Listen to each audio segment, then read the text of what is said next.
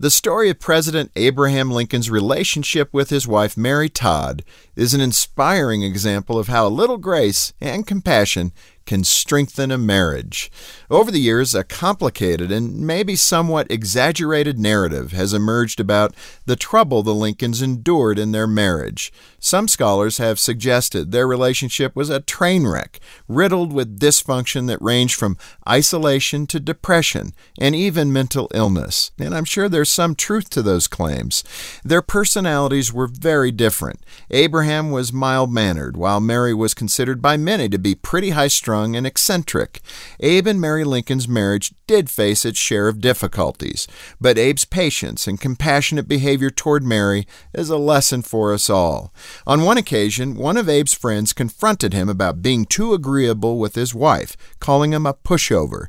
The president responded, "If you knew how little harm it does me and how much good it does her, you wouldn't wonder why I'm so meek."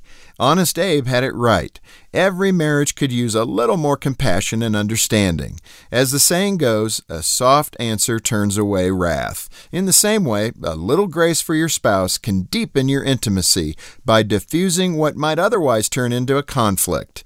Building a successful marriage isn't just about what you can get, it's about what you can give. For Focus on the Family, I'm Jim Daly.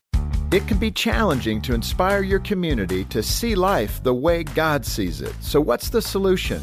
Well, on June 15th, Focus on the Family is hosting See Life 24. And no matter where you are or who you are, you can be a part of this free event with speakers like Ben and Kirsten Watson and real stories about choosing life. See Life 24 will inspire you to translate your faith into action. Register today at seelife24.org.